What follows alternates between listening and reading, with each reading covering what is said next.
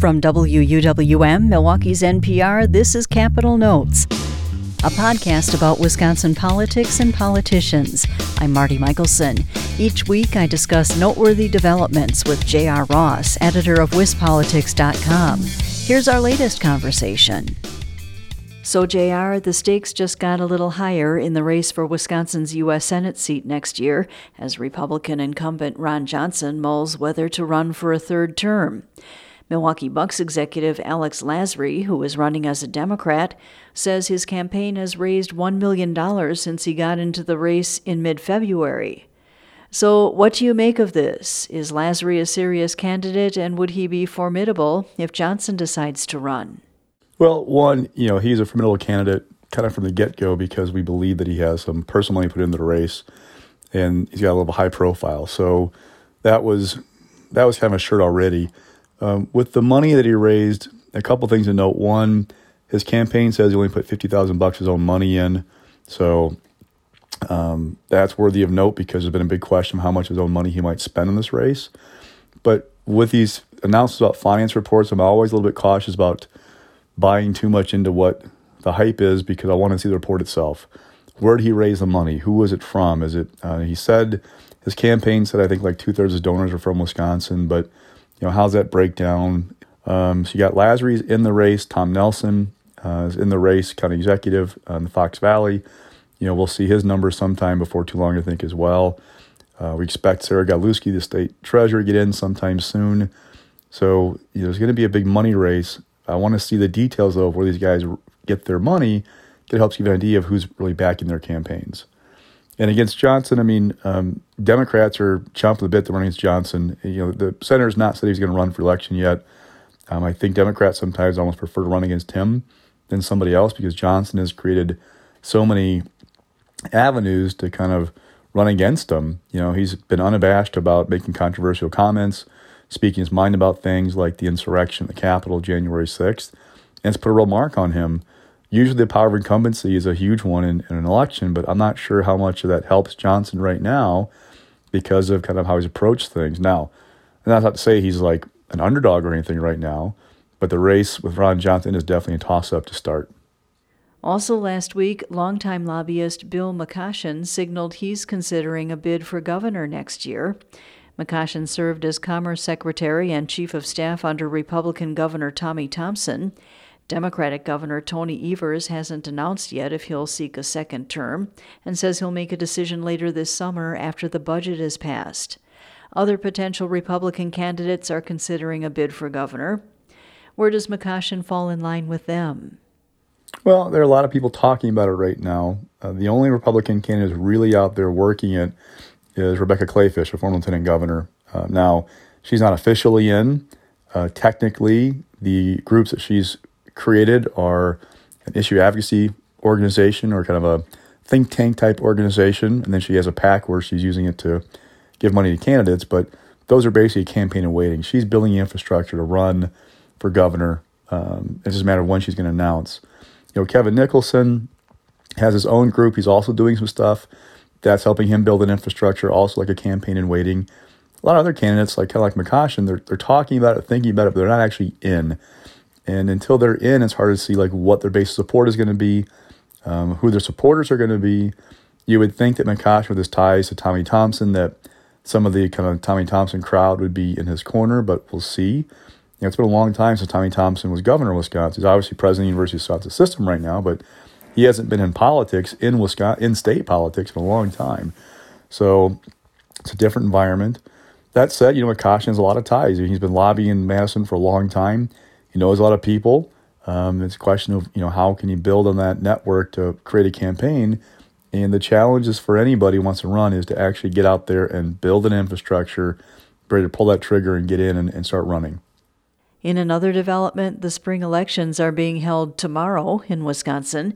There's only one statewide race on the ballot, and that is for Wisconsin school superintendent. The race pits former Brown Deer Superintendent Deb Kerr against Pecatonica Superintendent Jill Underly. The race is officially nonpartisan, but Democrats have supported Underly while Kerr is backed by conservatives. There's been some mudslinging in the race, and campaign finance reports show Underly has a significant fundraising advantage over Kerr. What do you think about the way this race took shape? Well, it's been remarkable that the Democratic Party of Wisconsin is investing heavily in Underly's campaign. It's really helped her build a financial advantage. It's helped her get up on TV in a significant way.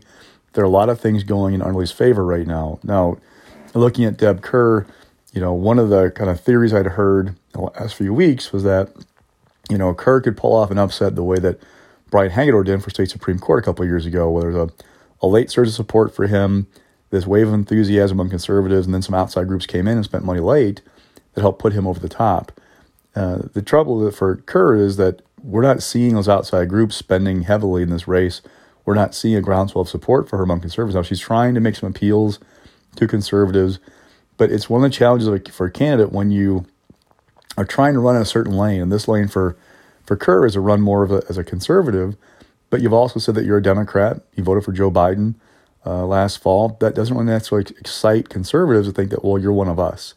So it's been a challenge for Kerr. And I don't ever rule anything out in politics or upsets happen all the time, but at this point, you have to kind of go into Tuesday saying that Underly's got the edge in that race, largely because she's had the financial advantage that's helped her get her message out more broadly than Kerr's been able to.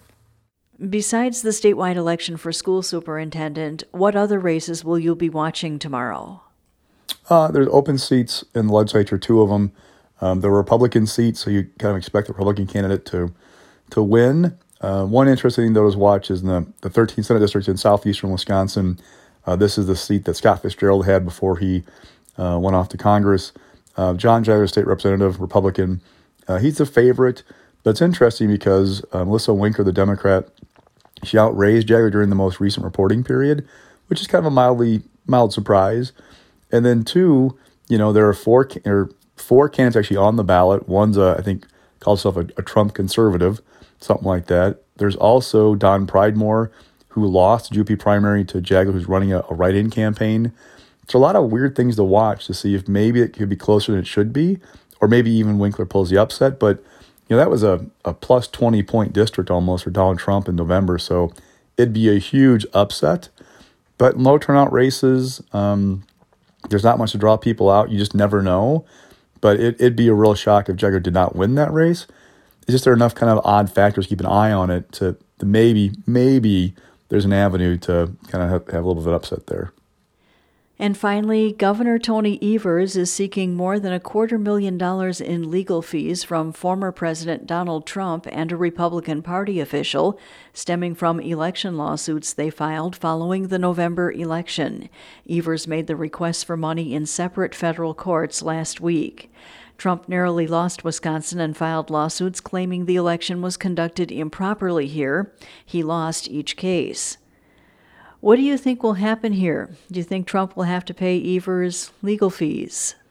Good question. It's an interesting filing, and one of the things that they're asking is to send a message to people about lawsuits like this, and that is that, proceed with caution, because the filing is basically saying that there was no foundation for this, that they pursued a flawed theory with no legal foundation, and it cost taxpayers money, and they should be required to pay for it.